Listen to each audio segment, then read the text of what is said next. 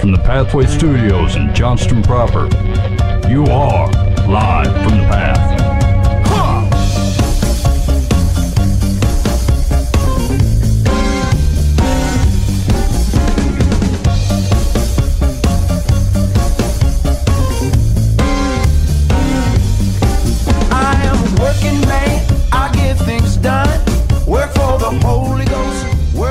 And you're listening to Live from the Path. We're coming from the Pathway Studios here in Johnston proper. Boom. What do you say? Did you say boom? No. Zoom. Oh. Hey, who says boom goes the dynamite? Is that Magilla Gorilla? Oh man. I was reading a book. I was reading a book to my kids. I caught myself representing one of the characters as if he was Droopy the dog. You remember Droopy the dog? Yeah, the real lazy sheriff. Yeah. There's a book that was written by the Stan and Jan Berenstain, who wrote the Berenstain Bears. Yeah. And it was called the Berenstain Bears Bee Book. And like it's full of words that start with B. Big brown bear, beautiful baboon, biking something or other. But like there's a point where the baboon and the bear are on a bike and they run into Brother Bob's baseball bus. Yep. And I found myself going, Brother Bob's baseball bus. Yeah, that's pretty good. And I couldn't figure out where it was from. Like I said, I know this is from somewhere. I've not come up with this. Yeah. Anyway, and there's another book I caught myself. Have you guys heard Arlo Guthrie's Alice's Restaurant? Yeah. Have you heard that, Nathaniel? Yeah. Is that the one that goes do do do do do do do? No, that's Tom's Diner. Oh yeah. Same thing. That's where they're throwing down the street. the garbage down into the church. Yeah. Yeah. It's like 19 minutes long. It's long. It's super long. And he's telling a story, but like Arlo Guthrie sings "City of New Orleans." You heard that song? Yeah. Anyway, it's a really long song. It's an epic, but it's a really really long story. And ultimately, it's like a draft protest. But anyway, he talks in a really distinct way, like this. And so you should listen to it. But I've noticed I started reading a book like that, and I can't take credit for that either. Is it as long as the Wreck of the Edmund Fitzgerald? Long? Oh no, longer. No, way yeah, longer. Ooh. Yeah. I really like the Wreck of the Edmund Fitzgerald. That's good. I wanted. Hey, have you ever gone up there? What? To see where the wreck is at? Where's it at? It's in Michigan. No. I've never even been to Michigan. Or you can go in Minnesota to Duluth. It's right to be the other side of the lake. But Yeah. People go to Duluth for fun times, and then get sobered when they find out the Eddie Fitzgerald's just right around the bend. Right. I've been there. Wait, did you look over, Dan? We kind of looked out at the water and thought, "Whoa, that happened out there." But I didn't go to a specific spot. I wasn't aware of that. Did you listen to the song on the way up? We sang it as we walked along the water. Yeah, is that where the Duluth Trading Company is from? Yeah. Because I looked Duluth, at their Minnesota. underpants one time. They were like $75. They're very expensive. Yeah. And I could not just imagine the situation where I felt like, I'm glad I'm wearing these $75 undies. I want to know where they get all the fire hose to make their pants. You think they buy them off used fire trucks? Well, I mean, how much fire hose could there be? Well, Like, they've got a lot of pants. I mean, you work in the industry, Nathaniel. They probably make them change the fire hoses out every 3 years. I'll and they bet, recycle yeah. them. And here Wow. comes this hobo in a wagon being like, I'll buy them hoses. I'll buy them hoses off you. Yeah. Have you guys seen the newest True Grit? No. Yeah. Okay, it's really good. Hey, I feel like I'm picking up on all your references. you sniffing my sandwich, brother? You said you had True Grit. That sounded like the girl. No, it's a remake of it's Rooster Cogburn. It's pretty good, and actually, there's a really cool. It's underscored by a bunch of hymns, like instrumental versions of hymns. But anyway, he runs into this guy who's like he wanders the woods, and he's a trader. And like he's offered there's like a guy hanging from a tree who got hung, and he wants to trade out his teeth for like a bottle of expectorant or whatever. Anyway, whatever Dan just said reminded me of that. Okay. Anyway, I'm on. I lost my shorts on that GameStop just for an update. Oh no. Things aren't going very well. Yeah. Is everybody dumping? No, I'm holding. Oh, okay. I'm holding. I'm already. Here's the deal. The only thing that I gain by selling is to admit defeat. I'm gonna hold that thing till I die. That's what most stock traders say is like you got to put your pride first. Yeah. and hold on to investments longer than it makes financial sense. Yeah. No. What was it that one analyst, Ken Rogers? He said you got to know when to hold them. You always hold them. That's what he said. Yeah. So how much did you start with? How much do you have invested personally? I'm not. Never mind. Did your wife listen to this? It's three figures, Dan. I'll tell you that. Oh, I'm in for 3. Yeah. It's in the hundreds. Yeah. Okay. I mean, I knew it had gone up, and you were like at a good spot, but I didn't know how much you started with. So that's none of my business. Just say shut up. Like, are you going to make money on the deal?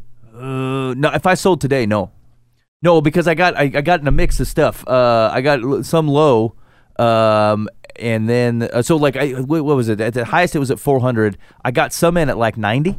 Oh. And so it was in really great shape. And then I got some in at like 325 because I got too optimistic. I rode the rainbow, and I'm going to pay for that. So anyway, I'm going to hold on to it. I don't think it's going to pan out. But anyway, we'll see how life shakes. Okay. All right, you're listening live from the path. This is what we're going on today. Let's see. I thought there was another. Hey, so there's always I noticed this on a lot of the Christian news sites is people are always writing about like dealing with perfect quotes perfect Christians. Have you guys ever run into someone that you felt like was posturing in that way? No. Like, is this a mythical being? Like, it's some of the church arrogance. Is it just popular because it's easy to take a target at? Or like, do you feel like this is a character we're running into with some normalcy within the church? Dr. Perfect. You mean like the person who is portraying themselves? Yeah. They have it all together? Yeah. Yeah. Would you say that? Like, are you running into it very often, Dan?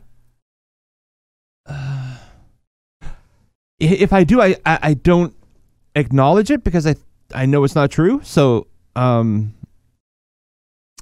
can't say that I've run into someone who interacts that way, but there's probably others who would say they do, if that makes sense. Well, I guess that's what I'm trying to figure out. Yeah. Is that like it's a common target? I think, as a matter of fact, a lot of the stuff, and so this comes up with us too, is that like we run into common targets. Say the church is someone's arguing over the proverbial carpet colors. I've actually never hit somebody that's done that. Yeah, I've not run into someone acting that way. Like it's indicative of something churches can argue about. But I've not really run into it. And same thing with like the perfect posturing folks. I guess I wish I had in my mind. There was an article that came up, and I was going to read it, but then I thought, like, I just don't know if this is a real thing. Like, I get worked up about something that's not even happening. Yeah, I mean, people do argue about stupid stuff like that, I guess, but like, I don't know. I wouldn't consider it like even in the top 30 things I'm concerned with. So, yeah. I mean, maybe it's just easier to focus on that than like, why aren't you out evangelizing? Like. Why aren't you sold out for this thing? Because, like, once again, like, this continually, it shows itself to be continually true.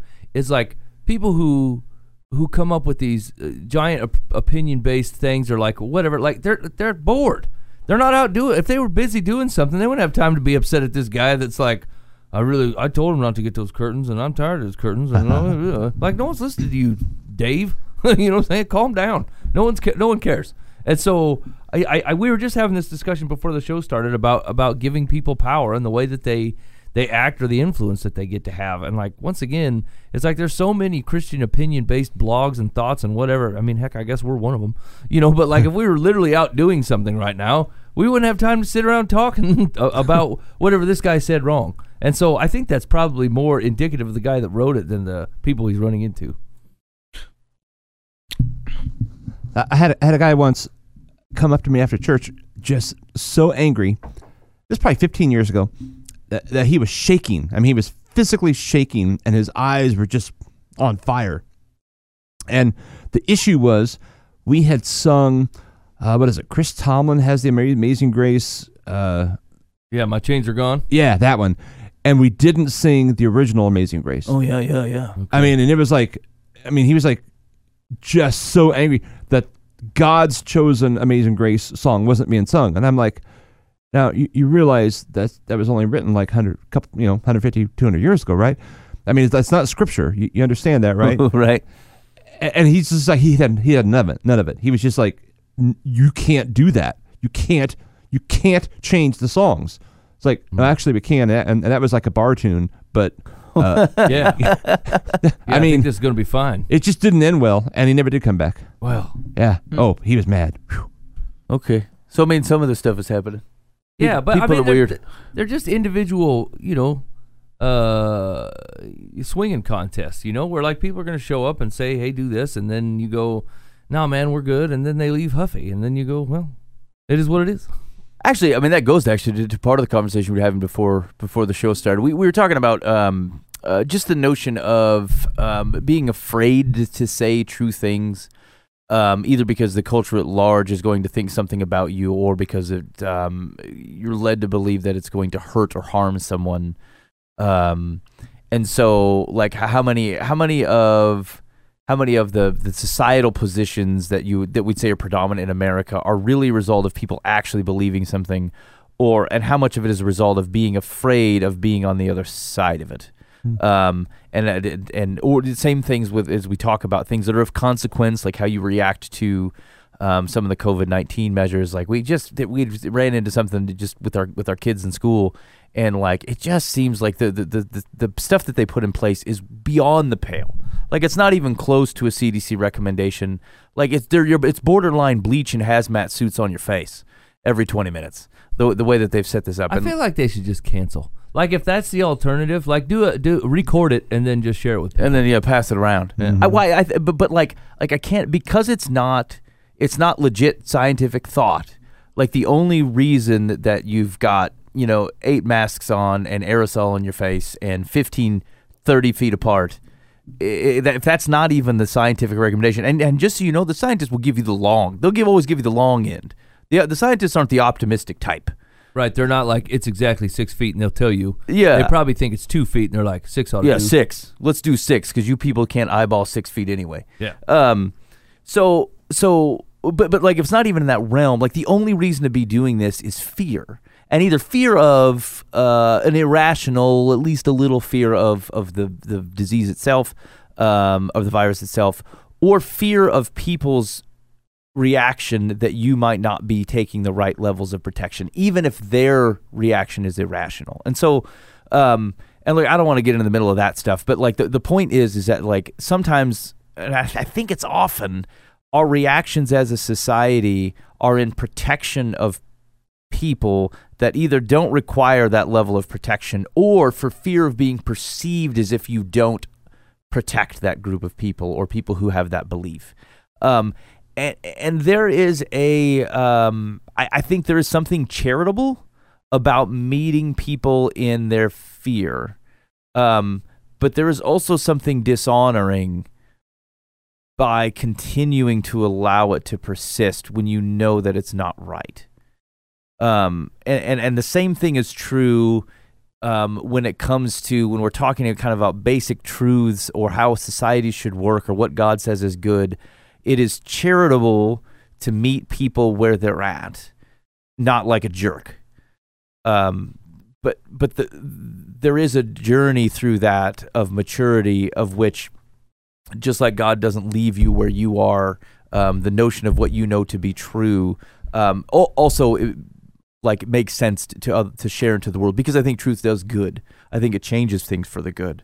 And we're not doing if the truth sets people free, then we're not doing a service to the world by withholding truth. And the problem, the traditional problem that there's been within Christianity is to treat truth as if it's a shovel that someone needs to take to the face.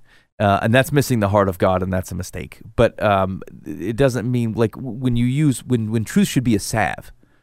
Truth is a healing ointment, and you should apply it as such, with the gentleness that it would take to approach someone with healing ointment.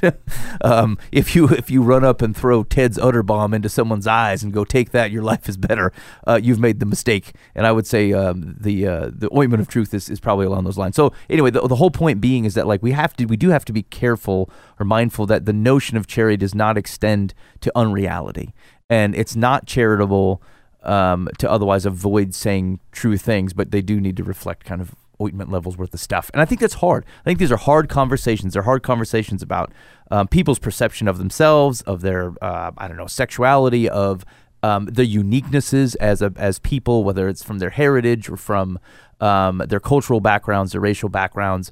There's a lot of things of which we derive identity from, and those are all contributors to who we actually are. They're elements of the story, and there's no reason to deny those. We should celebrate those.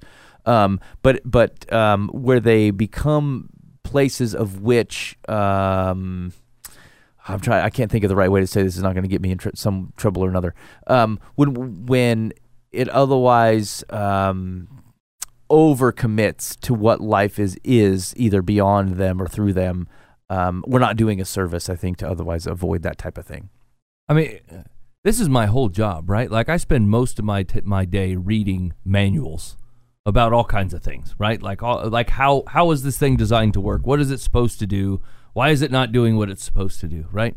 And like it's never taken poorly. I just talked to a guy this morning at like 2 a.m. I was down there I was down at a place watching something work, and he goes, "It doesn't work." And I ran it through its paces, and I'm like, "Here's the thing, it's doing exactly what it's supposed to, but here's why I think it's not doing what you think it's supposed to do." So we talked about how the thing was designed, what it's supposed to do, what button goes where, and whatever.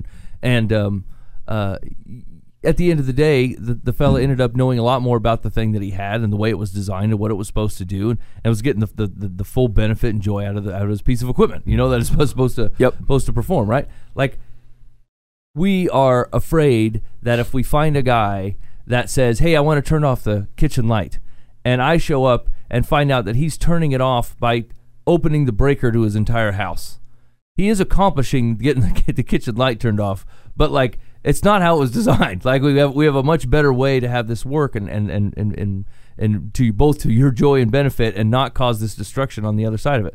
And we're afraid by telling the guy that he's turning off his whole house that he's going to be offended, because this is what he likes to do. It's accomplishing what he wants it to do, and really he sees no problem with it. But at the end of the day, he's missing out on all these other things that he has no idea, right? And so I realize that's a complete oversimplification of what we're talking about. But I mean, at the end of the day, what I'm looking at is God's word on how he created a world, a gift that he gave to us. And he goes, this is how this world is designed to work.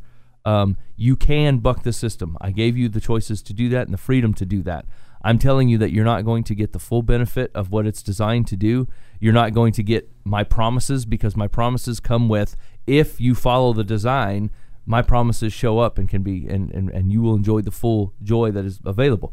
And so what we're worried about is telling somebody that they're doing it wrong. And it really is a fear-based response on our part, and it's driven by pride on theirs, right? Like, what kind of guy goes, I say, "Look, man, there's a local switch right by your door into your kitchen. Check this out. Click, click, click, click. Look at that. The rest of the house is still up and running." And he goes, "How dare you? How dare you? I don't come into your place and tell you how to operate your machinery, and so get out," right? Essentially, that is what we're talking about doing. And we're afraid to tell the guy that the local switch is available, and this is how it's designed. And so I tell that story for 2 reasons. One, to realize how ridiculous we look, that we're afraid on some parts to do that. Because like, if the guy hates me because I gave him the revelation of the switch by his kitchen, I mean, what can I say? I was trying to help. I was trying to show this is the way to go about. And then on the other hand, how fooled that the people that you're worried about talking to, you're giving them way too much credence, right? You know they believed a lie somewhere. They're fooled, and they're swimming in a pool of fooled, right? And they're fighting with the only bucket of dirty pool water they got. And we're taking it personally. Like it's our business, and like they're coming after us and attacking us directly, and that's not what's happening. They believed a lie somewhere. And you should be able to realize that when you see them clocking open the whole house to get the kitchen off, right? And so I maybe if we try to tone down, Ben's right, it is charitable to meet people where they're at. And I think obviously maybe of all people in this room, I am the worst at that. And so I can't really give this advice full steam. But it's not enough to lose your perspective on what is real and what is right. And like allowing someone to swim in a pool of their own filth just because they love it, right? That doesn't make you a hero. It makes you a jerk. Yeah. Did I tell? Did I say that? I can't remember if I said this on the show or not about someone I was talking to who said, you know what they should do? They should set up a church that has like a bunch of different speakers and topics you can choose. Did I No. tail it I don't on? remember I was talking to someone, and they knew that I was a pastor, and they said, you know what we think is we think it'd be really cool if, like, instead of you show up to church and there's like one guy talking and you know everyone goes there, is that like you should be able to go into the building and like there's 5 or 6 people talking and they kind of publish ahead of time what they're going to talk about, and then you can pick and choose which one you want. Oh, I want to hear this one from this guy today, you know, and you can go in and do it. like a sales conference. Yeah, kind of, right? And you can decide what you need. And my immediate reaction was, that's the worst freaking thing I've ever heard in my life. Because people traditionally stink at acknowledging what they need. As they would look at the thing and say, oh, here's what I want. I think I want to be a more encouraging person. And really, the Holy Spirit has put the scriptures down, and today everyone's going to get the thing about needing humility. Absolutely everyone's going to get it because everyone needed it. You wouldn't have said, oh, no, like I need the humility check. People stink at self-identifying. And so, like, there is something about submitting to... I think we did talk about this, and maybe it was we're talking about going into a church building. There is something about submitting to teaching that says whatever this person is going to say, I'm open to it, and I'm open to the Spirit working through my life to change me. It's the same fallibility of curating your own theology by watching only your stuff online or choosing how do you fast forward through your pastor. It's that same thing where, you know, just saying this is what I think I need. Unfortunately, you don't know this, but you're not the world's greatest expert on you. You don't always know what you need. And I've had that. I mean, this has happened to me plenty of times where I would say, oh, I need to study this part. And then someone will teach, like, I'll come across the podcast and someone's talking about the Psalms that day. I'm like, oh, I don't know. I'm kind of digging on this area of the scriptures. And then the Psalms knock me on my behind because of what was going on. And I really needed that. And I never would have chosen it on my own. And there's just a level of humility that says, it can't be that the world is only as true as I perceive. And that I am it is a heightened level of arrogance to look out and say, if I feel it or I think it, it must be right. Like, that is a crash course. And you don't even have to believe in the notion of fallen humanity, original sin, to recognize that as a rational person. Like, you've got 350 million people in the United States all looking out, and if they're running from the same premise that, like, if I think it or I feel it, then it must be right. And, like, obviously that can't be true. It's in contention. Like, you've got people who are in contention. Hey, I feel like we should love dogs. You know what? I feel like it's all right to kick dogs. Okay, now we have a contention. Who sorts out this moral problem? Well, someone who's not either the two of you.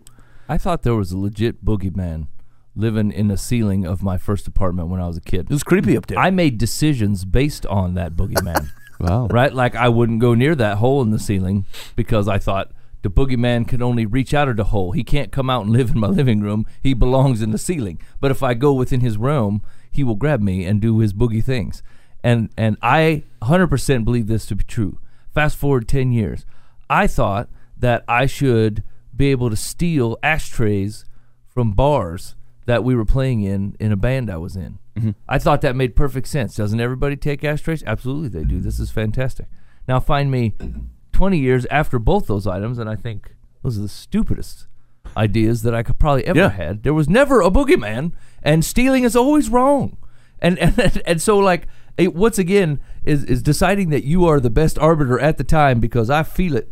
It's cool. One, that infringes on, just like it's been saying, of what other people are feeling. They could very much come to head. Now what do? Now do we get a third arbiter that gets to look at both how you both feel and goes, well, I feel that the way you feel is acceptable and you're not. And then you would say, that's just how he feels. That's just how he feels. This guy doesn't get to decide nothing, right? And second of all, the way that you feel about things change over time. And as I got older, of course, I start to realize that, like, things that God has said were true the whole time. They were just hard. And I didn't want to do them, and like they seemed like they were stealing freedoms from me, when really they were inviting me to freedoms.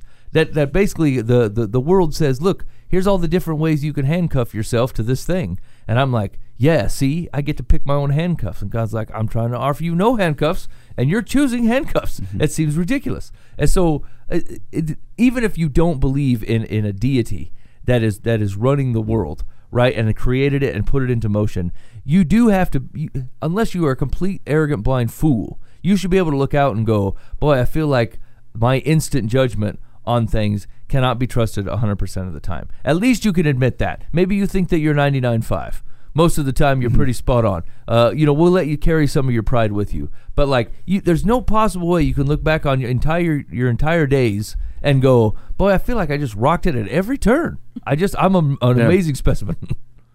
Yeah, and actually, even if you're 99.5, even the presence of a 0.5 is some level of admission that at its core, everything that pops in your mind can't be trusted. Yeah. You ever made a wrong turn? Yeah. You ever lost your keys?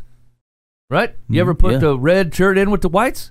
Yeah. Oops. These are the mistakes you make, sir. And so all these things, this big chalkboard of life where you're nailing it, you're leaving the sus part out. You're leaving a part of the story out where you act like a complete baboon, right? And you're acting like, well, that's not a big deal. But when someone else makes the same color mistakes, then you're like, that guy can't be trusted. What I feel is right. Yeah, it's not the deal. Yeah, so I guess so. That's the thing, though, is that and I'm gonna grant that a lot of the societal rubs here, where it comes to, well, this is what I feel, this is what I think, are complicated things. They feel deeper than the conversation that we're just having. Agreed. And I don't disagree with that at all. I think that's why people struggle with them.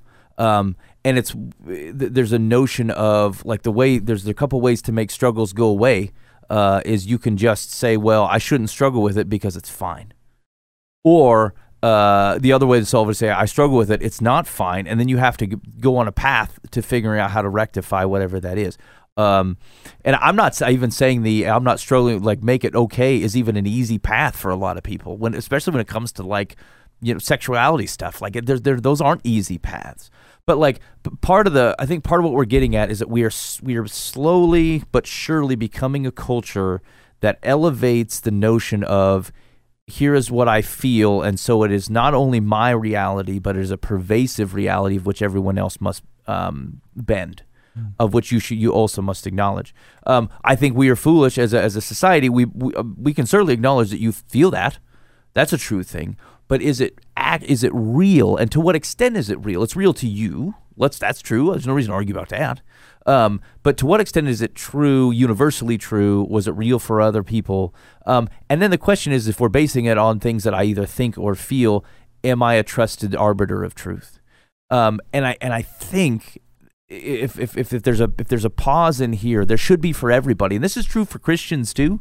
This is true for everybody, whether we're talking about kind of these big ticket items or we're just talking about your day-to-day stuff. If your gut reaction is to flap your yap or make other people alter behavior based upon what you think or feel, you should start with the premise that I am not a trusted arbiter of the truth of the world 100% of the time. And secondly, truth cannot be bendable for every person. It cannot be that the kick puppies guy it's true because and says it's morally okay is the same as the person who says it's never okay to kick a puppy, because you can't have two contentious things like that and then both be true, because they're both firm statements. There's one of the main things that comes up when when people are doing apologetics work around why do we allow this, or what if I think this way, or I don't agree with the Bible about this. That's generally the start. And the one of the main starting points is, how do we know what is right or wrong? And if it's what you think or feel, and you find yourself contending with someone else, then now we're at a standstill. Dan says, don't kick the puppies. I'm full in. I think it's totally fine. They're animals. They're not humans. They don't have value. Kick them all you want to. And Dan goes, no. It's not right to do that. We're supposed to be stewards of the world, and you shouldn't kick the puppy. And now what? Me and Dan both think those things are true. And so it can't be that what I think can be codified as truth and what Dan thinks can be codified, because those two things cannot exist at the same time and be universally true. So I long story short is we do have a framework to understand objective reality, and the Scripture can be trusted. We do have the provision of the Holy Spirit to help us navigate through things of charity and through truth. It does not do us a service to otherwise deal in truth without charity, but it also doesn't advance good news to omit truth from charity, because oftentimes if you omit truth from charity, you're not actually being super charitable. you're enabling a path that is ultimately not, otherwise not helpful. And again, as arbiters of truth, it's not because we are in and of ourselves perfect truth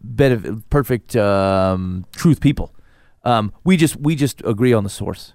We just say, well, God's right. Whatever I am, whatever I think, whatever popped into my mind, whatever I felt today, I do understand and believe that there is an ultimate arbiter of truth and that God is right, and all I can do is share that in my fallible human state. And that should change how we approach the conversation. I think some, from a Christianity perspective, some of us burned bridges, Christians did, by not taking good news out to the world as fallible humans who are saved by grace. We took it out to the world as if it was our kingdom to conquer, and that we were better than it, and that was a mistake. But it should not keep us from otherwise saying true things.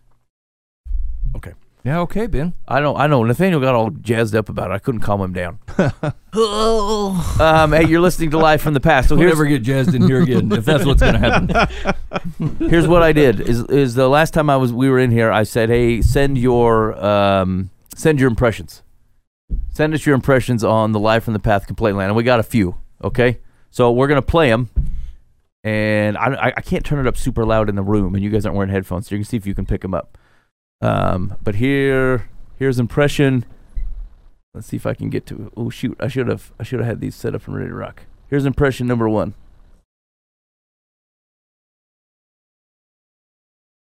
Did you get it? Nobody heard it. No.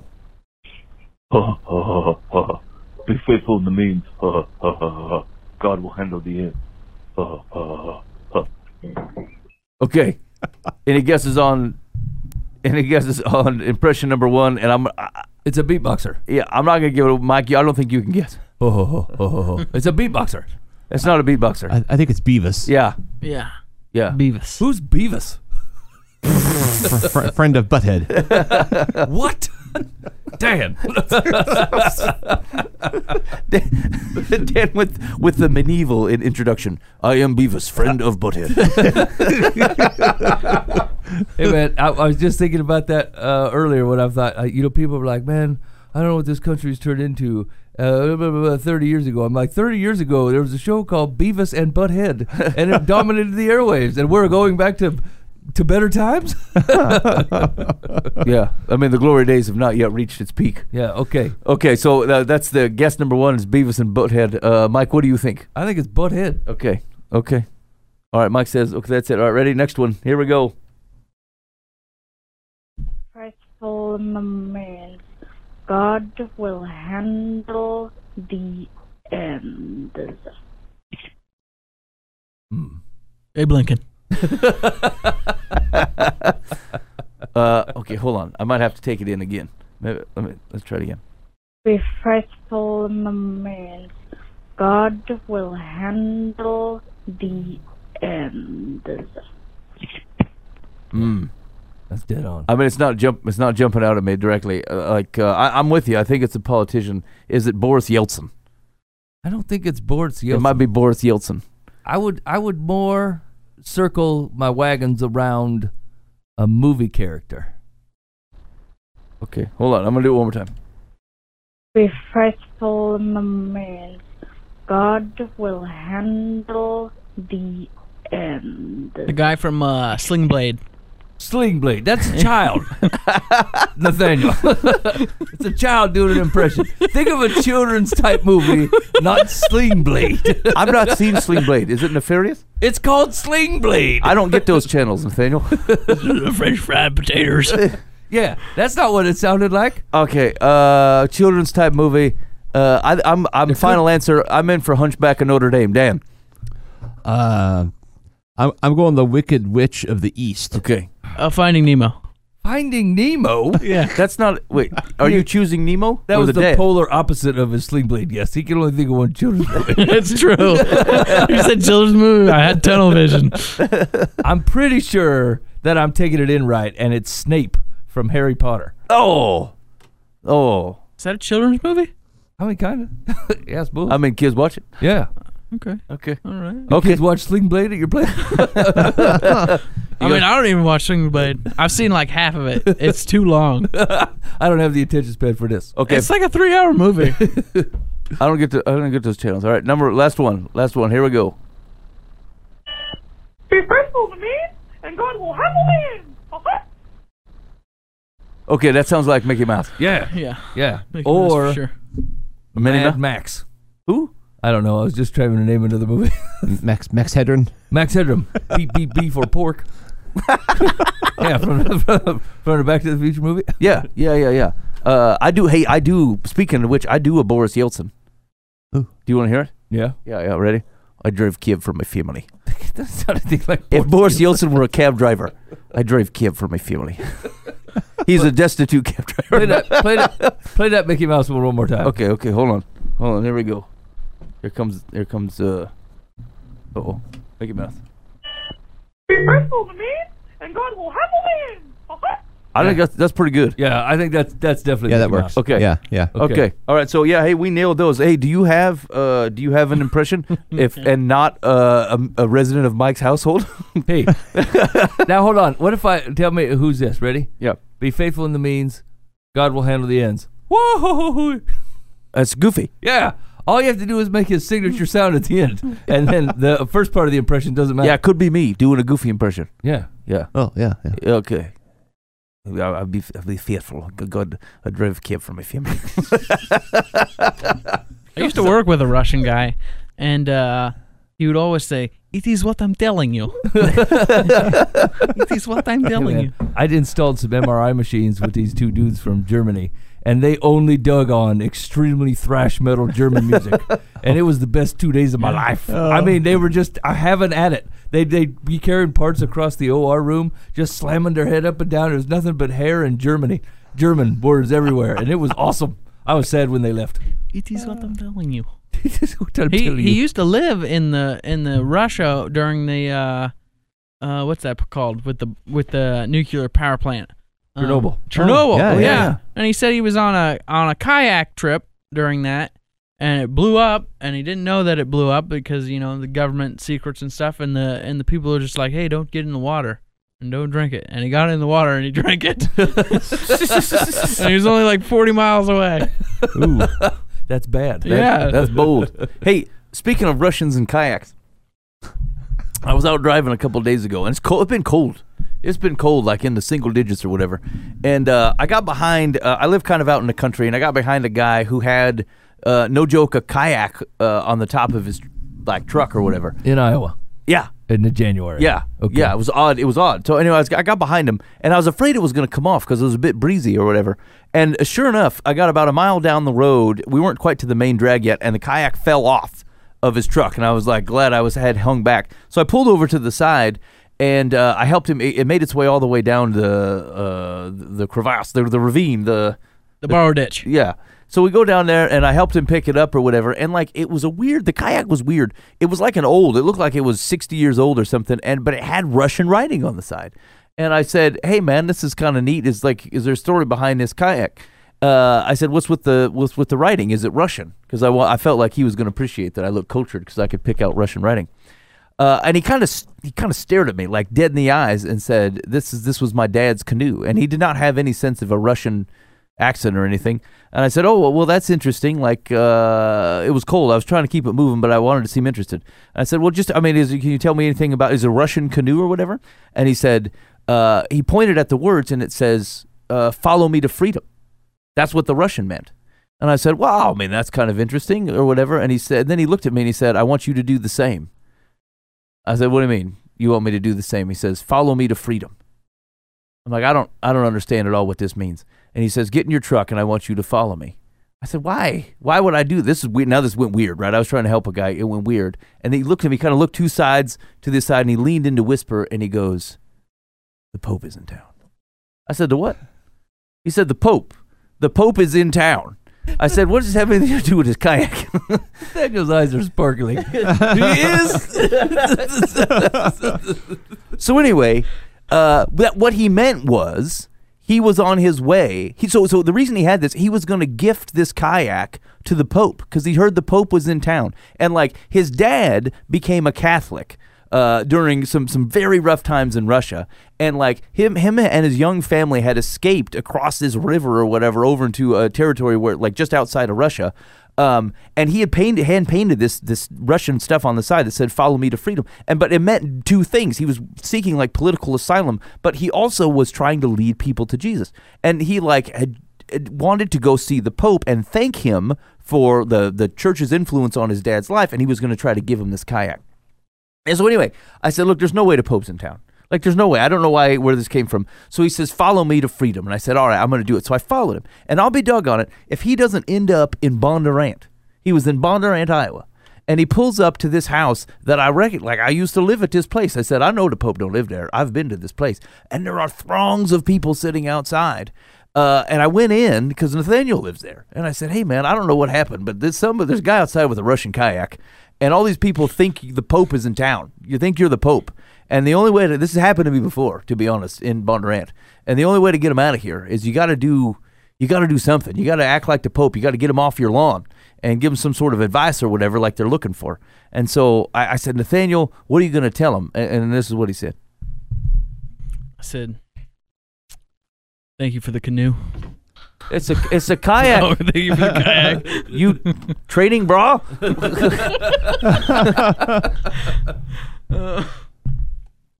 I amended that. I was going to. What was my mind was boob, and then I said, "You shouldn't say that." And then this is far away from it as I got. Fantastic alternative, Ben. You nailed it again. I shouldn't be allowed to talk to people. Anyway, go ahead. Yeah. So I was semi-recently, like a month ago. Okay. I wasn't reading because I don't read. I mean, this story is going to be 10 years. I tell long stories. You got to cut it down. My bad. I was listening to the Bible on the audio. And it was in Exodus, and it came to this portion where Moses come down off the mountain, and the Israelites are freestyling it, and he's real super upset, and he says to Aaron, you know what happened here? What did the people do to you to make this golden calf for them? Yeah. What did they threaten you with? And he says, well, I asked them for the gold, and I threw it in the fire. And out came this calf. And the calf jumped out. What can I say? I laughed out loud. And because that's a lame excuse. And my kids were looking at me, and they said, what's so funny? I said, the Bible. The Bible's funny. Because that's a lame excuse. But then I kind of ruminated. I simmered, and I percolated. And I said, what lame excuses do I have? Like, is it really okay for me to say bad things about my boss because I don't like his decisions on things? Yeah. I think that's great. Yeah. This calf jumped out of that fire. Yeah, that's right. That's what that is. This is what came out. Yeah. And that's all I have. So get off my lawn. Stop it. Think about that. Yeah, friends. Ruminate. And percolate. Yeah, boy, I mean, that's terse. The Pope ain't messing around. I mean, here's the thing: is the Pope has wasted a lot of time and energy on this flowery language just to try to coddle PP in. And Nathaniel goes, "Look, man, You said PP. I can't say training bra. people, not PP. Okay. It's going downhill. What if I put it in the fire and out came PP? That's Yeah. nothing I can do."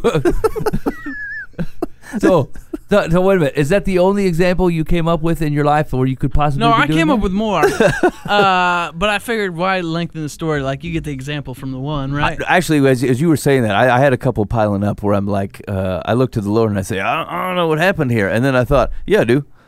Yeah, I know what happened. That's a lame excuse. Yeah, I came. I You did put something. I put all the raw materials in for this thing to happen, and then I looked at the Lord, and the thing happened. I said, I don't know what occurred, Lord Jesus. I've been thinking ill of this man for a very long time. I've not been actively praying for him, and out came my negativity towards him. Yes, that is a natural consequence of what happened. Hey, I've not been spending as much time nurturing a relationship with my wife. I haven't been praying for her directly and often, and what do you know? Our relationship needed a lift or something. Out came this calf. Out came this calf. Lord, I didn't know what happened. Yeah. Boy, that's true. I wonder how often we are guilty of going, I don't know what happened, Lord. And God goes, what do you mean you don't know what happened? Yeah. Yeah, you do. Yeah, you do. Yeah, why do bad things happen to good people? Because they did a lot of weird and odd stuff up to right to the point of which they were willing to consider it bad. Yeah, and plus they're probably only telling half the story. They probably did a couple shady things in there that they left out and like, I can't believe this happened to me. Yeah, you can. You know exactly what caused it. Here's the thing, is like I had this conversation with somebody earlier this week. It's like let's say that there's a benchmark that we're going for, or even call it a rule, which people hate, right? And you broke the rule on accident. Not defiant, not set out to break it, but you broke it. Yeah. The rule still got broken. You're still in the wrong. You owe an apology, and you need to make amends for it. And like the wrong thought. This is the standard thought. Is like, look, I didn't intend for this to happen. Yeah, but you didn't intend for it not to happen. You didn't put anything in place to make sure it wasn't going to happen. It's not one of these things that, like, I don't know how many times I've talked with fellas where they're like, they've done something again. They're ashamed of themselves, and they're like, I don't know what happened. I was doing so good, and then this just showed up. And we're like, what do you mean it just showed up? You got a smartphone? Yeah. Well, what were you thinking? You know you can't be trusted with that thing. Right. Did you leave yourself by yourself at home when everyone else was gone, your whole family? Yeah. Well, could you have gone with them? Yeah. Well, I don't know what to tell you. You know exactly how this happened. Acting all innocent here like you had no idea what was going to go on. You knew exactly what was going to happen. Yep. You know, and so like, that's true. I don't know what happened, Lord. Out popped this golden calf. That is probably most people with their sinful actions. They're like, look, I didn't mean to. It's not like I woke up this morning and I'm like, I intend to offend the God of the universe. But what you didn't do is say, God, how can I honor you today? Can you help me honor you? Help me to figure out where I'm going to screw that up and where I can replace my shame with your honor. And we'll just skip this whole thing where I gotta be all terrible again, because I hate it. I don't want to do it no more. You didn't do that. I can guarantee that. And so, like, boy, that golden calf example is a pretty darn good one. Also, I started praying on it. I said, you know, I need the Lord's help to show me where my out came this calf is. Yeah. Where are my excuses? Lord, show me, because you know, like we were talking about earlier, you're not always great at like looking at yourself and telling yourself what you need. So you gotta have the Holy Spirit do it. Yeah. You feel like the Holy Spirit has been helpful in this area? Yeah. Yeah. Like the boss one. That was the first one that came to my mind. I was like, oh, I gotta. Yeah. I like this golden calf though. I hate what you had to say. Thanks. Yeah. Yeah. I do that all the time. I stick a little glass baking dish on the counter and come by a little later and throw a little chocolate stuff in there and crack a couple eggs. And a little oil in there. Come back a little later. A little milk. Turn the oven on. Come back about an hour later after I let it sit for a while and throw it back in the oven. And I don't know, 15 minutes later, there's a cake. And I don't know, who made this cake? I don't know. Where did this cake come from? How did this happen? This is ridiculous. I think I'll have it. Yeah. I mean, it's here. I mean, God wants me to have this cake. Looks delicious. We might as well worship it and say it brought us out of Egypt. I had no idea how this happened. And then a calf came out. Boy, that's classic. Yeah, I love that. Yeah. Hate it. I hate it. You know, it's interesting. Like every once in a while, I'm sure there are things where like, boy, this is totally out of left field. But it's got to be like 90% of the time that it's not out of left field. Like it's repeatable. It's something that could have been stopped. It's something that could have been avoided. And we act like it's actually it reorients the nature of it. It happened to us. Hey, what happened to you, Aaron? This calf came out. Yeah. Like as if it happened to him and he contributed nothing to it. Hey, my marriage is in shambles. Well, no doubt. Tell me about it. And then someone talks for like half an hour and you're like, yeah, no, I can see that. I see exactly how you got to this marriage in shambles business. Yeah. And your wife contributed to it as well. Yeah, great. Yeah, I can see that. Like we just totally shake off responsibilities if the world is happening. When really, like we're tossing ingredients into the brownie pan, surprised that it's put some extra pounds on your left butt cheek. Like I just don't know. I don't understand how it's the opposite though of what most people think a Christian life is, right? Like we talk about a life of humility and submission, and it makes it seem like humility and submission equals inaction and not being in control of anything. Right. Like what it is let's just change the word control out for responsibility. Let's say that you walk humbly, submitting to Christ, and you take responsibility for your actions. Not only the preparation of your actions, the situations you know that you cannot be in or shouldn't be in or probably should stay away from, the things that are going to cause you trouble. And when you see, like if there's 3 main ingredients to a golden calf come and diverge in your area, and you start letting them come in the door, you did this. Yeah. You created this problem, right? When you see 3 divergent on the door and you don't go, I guess we're not going in that room, but all there is just this one ingredient for golden calves. It's like, that's too many. I don't need one. That means I'm 1/3 of the way to causing myself some destruction. I'm going to turn around. We're going to do something else, right? That's taking responsibility for your actions. Opposed to saying that, like, I'm going to control them, because that sounds like you're trying to take control away from God, and obviously it's not what we're after, right? But you are completely responsible for the actions that you didn't prepare for, right? You've seen the way things work. It's not like you see the rain outside and bust out there and without a rain jacket on and go, I can't believe I got wet. Right. It's ridiculous. Like, you know all the things that trip you up. You specifically, you know the things that trip you up. And, like, if you still wade in that pool or see how far you can get close to a line before you fall in, look, there's no excuse for you, friend. Yeah. You did this to yourself. You shouldn't even been anywhere near the pool. You might not ever be able to swim again, if we're following the metaphor. Or even, like, sometimes it's even proactive stuff. It's like, you know that if you don't keep good habits of scripture reading, or you're not associated with the rhythms of a Christian community, you're not showing up to church, you're not meeting with anybody. Like, you know that when you're not praying consistently, you know those things open you up to temptations that otherwise don't show up when you're doing them. The calf came out, but, like, you didn't take any steps to not throw gold in. And, like, it's that kind of stuff where, like, it's both. It's omission, it's commission, it's both of those things. And, like, our level of surprise. Actually, so we did, like I said, we were filling out the prayer board. It's like every week, like, we sit down as a family and we're like, what do we want to pray on as a family? And generally someone will say, well, I need this. I need my family to pray for me about this week. And, like, mine for this week was using my time intentionally. Like, I look back at my previous week and like my life just kind of carried me. I ended up I might have been on my phone, or I might have been sitting on the couch, and I might have been, like, all kinds of other things, none of which are, like, implicitly wrong or anything, but, like, I didn't live my last week with intention. My time passed, but I didn't have anything specific of which I intended to use it for. And, like, it ceded control of my life and what I was choosing to do at any given moment to whatever my device led me. It made a ding. I'm going to go look at this email right now. I didn't have control over it. And a few other things that kind of just did that. And I thought, like, I don't like that. I don't like, not only do I have plenty to do anyway that I could be doing, but, like, I gave my life control over to something that wasn't me doing things intentionally, and it felt wrong. It felt bad. And that there are peripheral things to that. I'm intending to read scripture every day. I think I hit, like, 3 days out of 7. Well, 4.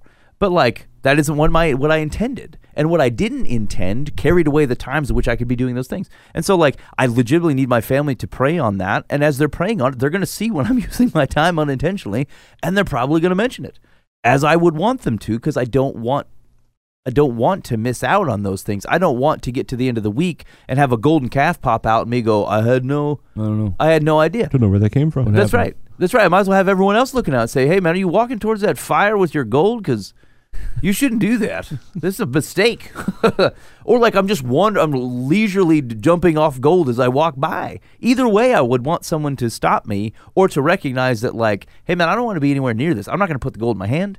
I don't even need to walk by the fire. And these people look like they're up to no good, so I'm going to stay away from that. Yeah. And it's just living your life with some level of intention that goes, like, I'm accountable to this. I can recognize the problem, what's in front of me. I can recognize steps that I should take to keep me out of problems. And, like, this surprise is unfounded. It's totally unfounded. And I have a level of responsibility which actually isn't even all that difficult, that I just need to take up. Yeah, I like that, Pope Stava. Yeah. Okay. Oh, hey, if I ever get this mobile app off the ground, there should be an element of it that has a golden calf jump out. Like, hey, actually, that'd be kind of a fun game. Is you can pick through 50 elements, and you put them together and see whether a golden calf jumps out or not. I'm not talking to you. I've taken you in. I know you're excited. No. I can tell by that twitch in your beard. No, this is you. Look at you. You got a sketch of a calf, and you're saying, "Hey, Mike, you have any gold available?" And you're trying to suck me in. No, that's the sound it makes when the calf jumps out, and you go, "Oh, I contributed to a golden calf." Oh, shoot. But then sometimes you don't. Sometimes no calf is there and you go, oh, I must be all right. But it'll be real obvious. Like, take food to old ladies. Don't stay in my house by myself when tempted to pornography. And you put those two together and it goes, no calf. No calf. You're safe, friend. I knew it. That's when you get it wrong. Take food to old ladies. Hang out by myself when tempted with pornography. Calf. Calf. Yeah. Okay, you ready? You ready for some advice? Yeah, no, let's give it. This show can be redeemed. Dear Live from the Path. My husband died 11 months ago, and I thought I was ready to date. I dated a guy I'll call Ken for 6 months, but things went south because it felt weird. My question is it normal for a 57-year-old man to still be living with his mom? Ken's mom said bad things in front of me. She told her son that if he's going to have sex with me, he might as well live with me. We didn't do that. Another time, she didn't want me to wear shorts, hold Ken's hand, or even sit with him at their house. Why? Do I need help? What? You know you don't need help. I think he does, and so does his mom. Yeah. I mean, she said still lives with his mom. Does that mean he never moved out? Or he is back with his mom? No, I thought it sounds like he never moved out. Oh, yeah. Hey, okay, hold on. I got to set it right. Do it again.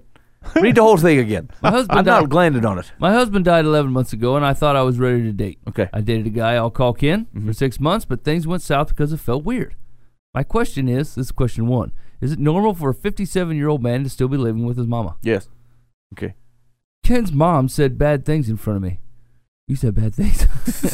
She told her son that if he's going to have sex with me, he might as well live with me. We never did have sex. Another time, she didn't want me to wear shorts, hold Ken's hand, or even sit with him at their house. Okay. Why? I mean, she could have dementia. She's in her almost 80. Yeah. And that's the end? That was it? Yeah, that's the whole thing. Or it could be, I know a mom who did that once with her child who was an adult, and it turns out she was really the one with the issues, and she was projecting that onto him. Oh, interesting. Okay. Oh, so I guess advice, you should just wash your hands of this whole thing. Yeah. This is not your problem. There's other people to friends? date. I feel like you just want to vent. I think you should call one of your friends and be like, "Can you believe this ridiculousness? I'm so glad I dodged this bullet." Yeah. I think that's what you want to do here. And if you really, really, really like this guy, get to know his mom a little better. Find out what is her health and what is. I mean, it's only been a few months, and there's a lot to learn about this guy. Yeah, you've only known him 6 months, and second of all, once again, we've talked about this. If we've talked about it once, it's 1,000 times. The person whose family is causing the trouble, it's their job to handle that family. It's not for you to like jump the aisle and like. I mean, you could try to make it better if you want to, but like, if Ken's mom says things like, "You can't wear shorts in here," it's Ken's job to go, "Mama, you're gonna wear the shorts in here because I live here and I invited a woman over, and it's okay if she wears shorts." That's Ken's battle to fight. And if he doesn't want to fight it, then there's no place for you here. It's just weird. The whole thing's weird, Ben. I'm saying, yeah. I'm sticking with you. I would just walk away on this thing. Yeah. The advice is you dodged a bullet here. I mean, I could be wrong, and I don't want to overprescribe given how old you are. But like, maybe this is just a project not worth taking on. Yeah. I mean, you're coming off a marriage, recently deceased. Like, you're a recent widower. And this may just not be in the time to go on a Jerry Springer show. Yeah, I'm saying it's okay to leave. I would just leave and let it go, and don't wonder about it. There's no reason to sort it out. It's not your thing to sort out. Just you can walk away. Yeah, you want the answers to deep questions that aren't going to come. Yeah, I mean, they say you should never make really big decisions for at least up to a year after a spouse dies. Yeah, and it looks like about 5 months in, you started dating this guy. So. Because now, it's 11 months, right? Yeah, did she wait 11 months and then it's been 6 months since then? Or did she just wait like 5 months? It's unclear. Either way. Yeah. It was kind of... You know, I don't know, Dan. Have you noticed, like, I feel like people who are married, especially for a long time, they tend to get remarried super quick. Usually the dudes do. Yeah, it's amazing. Shocking how quickly. Yeah. And is it in your experience? I'm like, I mean, this is a broad brush, but like, I've seen it not go well quite a few times. Yeah, jumped in quickly. Yeah, They just needed a companion of some sort, or they couldn't make eggs or something. I don't know what it was, but I always think, dude, what are you doing? And the children are going, what are you doing? Yeah, right. Why are you acting this way? Mom's not room temperature I like yet. the thought of a 60-year-old man looking at a dozen eggs on his counter and go, I don't know what to do you with want this." from me? Actually, I had this weird deal last week where my family was gone and they were out of the house for like 6 hours, and I kept going. I work upstairs in my bedroom, and I come downstairs, and like the place is, there's no sound or anything going on. I thought, this is what it would be like to live in this house without my family. And then I just had this premonition that if somehow something were to happen to them, like I legit would be in that same house 40 years later and nothing would have moved.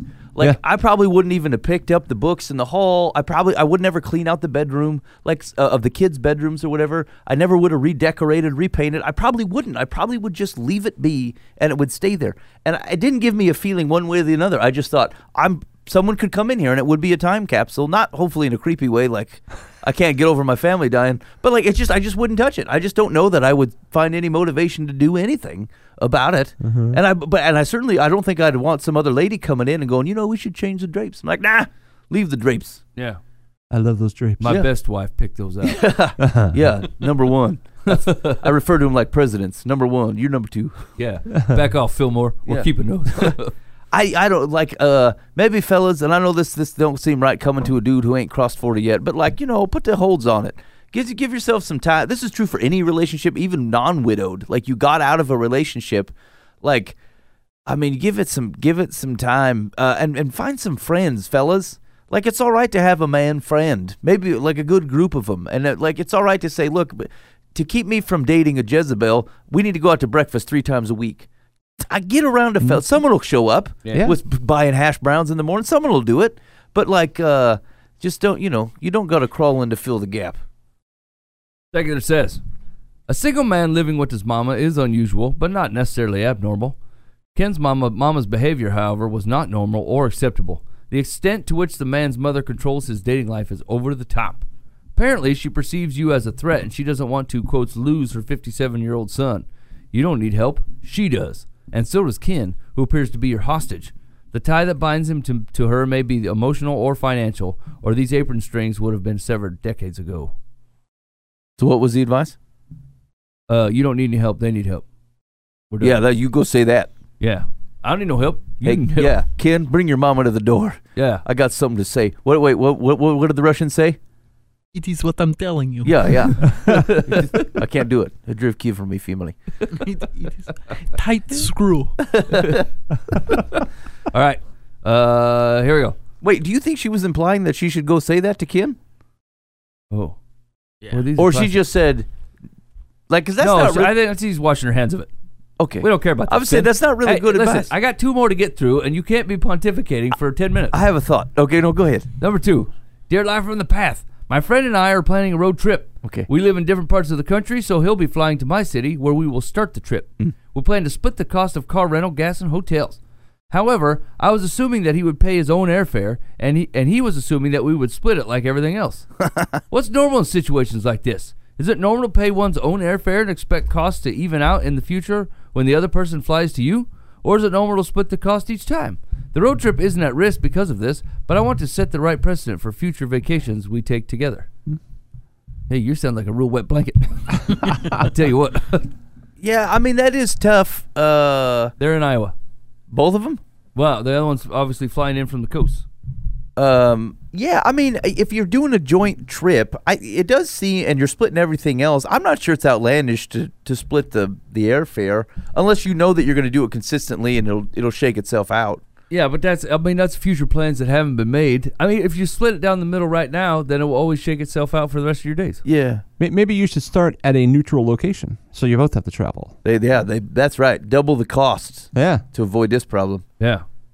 I mean, what's a flight from New York to Des Moines? It's probably, you got to get a layover in Omaha or Minneapolis. $750.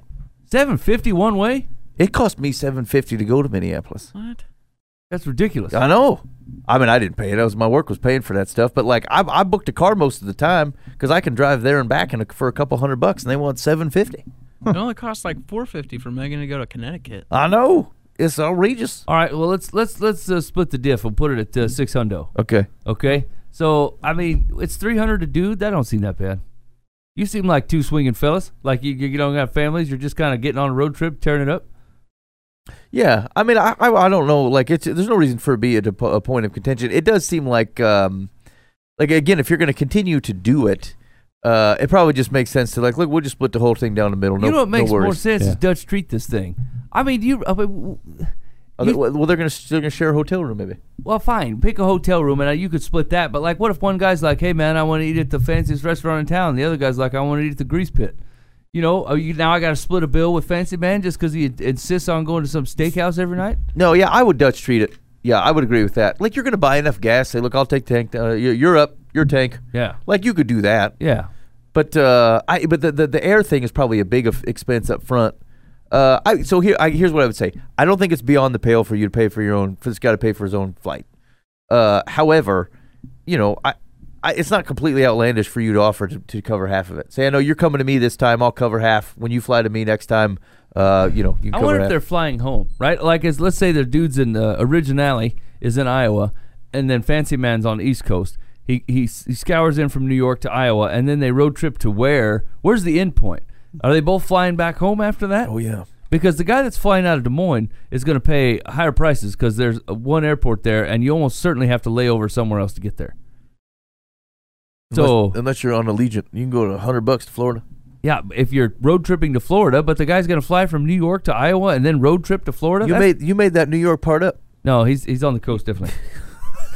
Hold on, I'll tell you. You can tell by the accent. We live in different parts of the country. Yeah. I'm So he'll coming be from flying to my LaGuardia. city. Yeah, so if this guy lives in Iowa, the different part of the country is New York, obviously. Is Tampa, St. Petersburg. No. Then they're going to road trip back to where the man lives? That don't make no sense. Anyway, I don't think this is a big deal either way. You want to make this thing smooth like butter, offer to pay for half. You want a potential stuff going on over and above it. Like, maybe he won't make it a big deal, but I don't know. It seems reasonable for you to split it to me. I know, you sound like a worrywart in a wet blanket. You're going to ruin this trip already. I think the big thing is they should be asking each other, not us. Yeah. Because like they're the ones doing this arrangement. I would take all this worry and use it to buy a full box of full-size Almond Joys. Yeah. And instead of bringing this kind of anxiety-ridden business to his desk, you go, look, man, I bought a full box of Almond Joys. We're going to tear this up. Yeah. I got some Johnny Walker and some Almond Joys. Yeah, some Twin Bings. Let's go out on some Dots pretzels. We're not even going to stop. We're road tripping. Yeah. I'll cover it. Yeah. I'll or pee shake the it out window. with the snacks. You're flying, I'll cover gas. Like, I don't know. There's a way to do this. There's millions of ways to do this. Yeah, I wouldn't bring this type of attitude on this road trip. Here's what I would say. say. If you're not comfortable asking this person this question, I don't think you should get in a car with him for an extended amount of time. No. Right. It's going to come up. Yeah. Yeah, not in that. Yeah. Yeah, it doesn't hurt to say, hey, how should we do this? If we're going to do this in the future, I mean, let's just figure out. Yeah, here's the thing, though. One of them going to get married next year out of the blue and then have a baby, and they're like, oh, man, I can't do our annual road trip no more. And they're going to write. going to get stiffed. Yep. They're going to write in and say, Greg and I usually, we do these onesie-twosies, but then Greg married a wife, and his Jezebel soaked him up. Yeah, Yep. now he can't go on a road trip, and I got Dots pretzels and Almond Joys and nobody to hang with, and I'm out $300. And now I'm going to marry a lady super quick because I can't be alone. Yeah.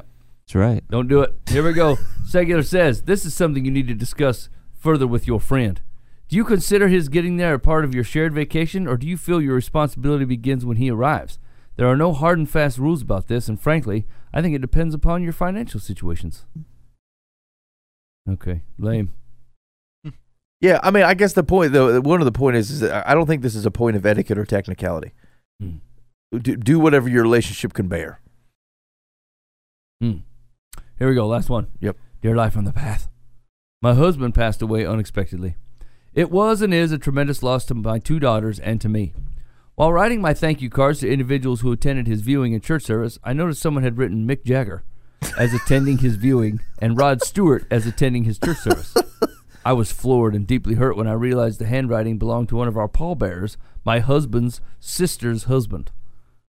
Our teenage daughters also saw it and told me they thought it was disrespectful. I don't know if I should tell my sister-in-law or let it go. I want to ask him why he would do such a thing, or am I overreacting? You're overreacting.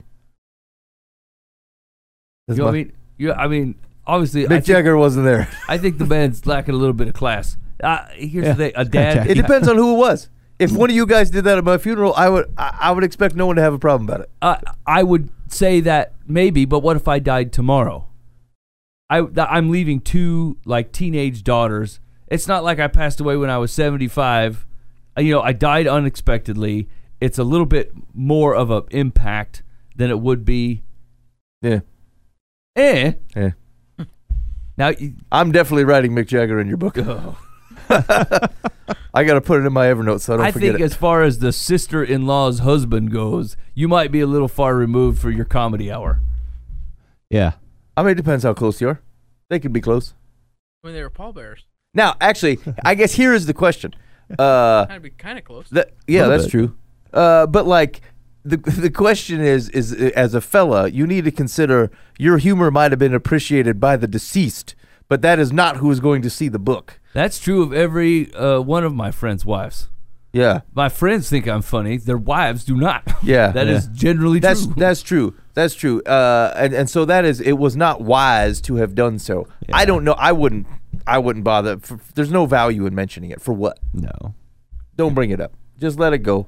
It was, maybe it's not your family, but I'm surrounded by people who try to pull off an unsuccessful joke. If you stop the trains every time that happened, the trains would never run. Here's what I'm saying, is if beforehand any man would have come up to me and said, I'm going to write Mick Jagger in the church attendance blog at this funeral. I said, look, man, I don't think that's a great idea. I don't think now's the time. I think you should just let it go. You should let it go. You should miss this opportunity for what you believe to be a golden era. He already did it, though. So after he did it, if the widow says, hey, man, this guy was rude, I don't like it, I'm like, I'd let it go. I think you should probably let it go. It's already happened. I'd have a hard time looking at him later and like, you took this thing, like, this woman was devastatedly crying. She's the one writing thank you How does she know his handwriting? She's Agatha Christie, this thing. Would you know your cousin's husband's handwriting? Maybe not. Come on. But I don't pay attention to that kind of stuff. No, you don't think that she actually knows that? She probably gossip wheeled and figured I don't it think out. it matters. Yeah. I can't believe you have any level of support for this. It just seems. It is. Well, I don't have. I'm not supporting it necessarily, as in. Well, like, your words are betraying you. You feel like you were in support of it. I already told you I was going to do it. You said you would advise me against it. Yeah, I would. I'm going to ask your wife. Can I write Mick Jagger in Mike's death log? She might feel differently the day of my death. I know, that's why it's best to get it pre-approved. Have her sign it. Yeah, we had an agreement. Yeah, I'm going to comedy this thing. I would write the thank you note. Thanks for carrying him out, Mick. I mean, you're not going to prove anything. You're not going to solve anything. Just let it go. Yeah. I mean, just think, gosh, that was weird. Everybody handles death differently, and weird things happen when you grieve. So we're assuming this guy's grieving too, and he just thought that was like his funny way of grieving, that their little inside joke they had or something. I mean, he didn't mean to hurt you. I can tell you that much. I'm sure of that. That's probably true. He didn't. You just have to be very obtuse to not consider the fact. Is that aimed at me? Yes. Okay. That Rod Stewart was in attendance to comedy. I mean, you got to be a real Neanderthal. There's 1,000 other ways to bring a smile to somebody's face on the worst day of their life, and you went with impersonating a celebrity. I mean, that is a bit of a rubber chicken gag. Like, that's not even like a humorous story from their past or anything. Here's the flowers I got you for the funeral. Oh, there's a blow-up snake in there. Yeah, that's the kind of dude we're talking about here. All right, second cheat pin. Secular says, yeah, I don't know how this golden calf got here. Or Rod Stewart's name. Oh. Secular says, no, you are not overreacting. What your brother-in-law did was, to put it mildly, insensitive. A funeral memorial book is the wrong place to attempt a bad joke. By all means, tell your sister-in-law about it. And when you do, be sure to mention how it affected you and your daughters. You all deserve an apology for this inappropriate behavior. I think that's a little far. No. Call the police. I think it already That's happened. right. Have them sort this out. Yeah, get out the spiked bat. Maybe a government regulation to say you can only use your legal name in the funeral log. I've never heard of a funeral log. I'm gonna be honest. Maybe I haven't been too many. There's funerals. always a guest book type thing. You know, my wife signs in for all of us. Maybe that's what's happened. Yeah. Is that I just haven't had the opportunity to sign. Yeah, I'm allowed to drive the vehicle there, but once it comes into interacting with people, she goes to the front right on purpose to try to play defense on my behalf. Yeah. I mean, my handwriting is not legible anyway. Yeah. And sometimes I forget how to spell Stewart, like whether it's an E or an A at the end. Yeah. Rod Stewart. No. I never signed those because I'm like, well, they know I was there. I was like usually talking. So Dan's avoiding the government. Yeah, Dan uses it for an affirmation of how his presence is felt. Everybody knows I was here. Billy Graham. I'm sorry your husband passed away, but old Dan Hudson was here. That ought to be a shining light. I won't even sign the book. I gotta be forgetting somebody. Oh yeah, Dan was there. He was the guy glowing. He moves like a mafia member. Was he there? No evidence to that effect. I saw him with 2 cannolis, but that was Okay. it. He's nobody in the log. So now I know I can't go to funerals with Dan or Ben. Nathaniel, I guess it's just me and you, I guess. Oh, you make sure his wife comes so there's evidence that he showed up. I forget one of the kids. Like I'll say Mike and Jara and Grace. And then they're like, do you have another daughter? I'm like, I know. I was getting to it. I completely forgot. Ran out of room. Yeah.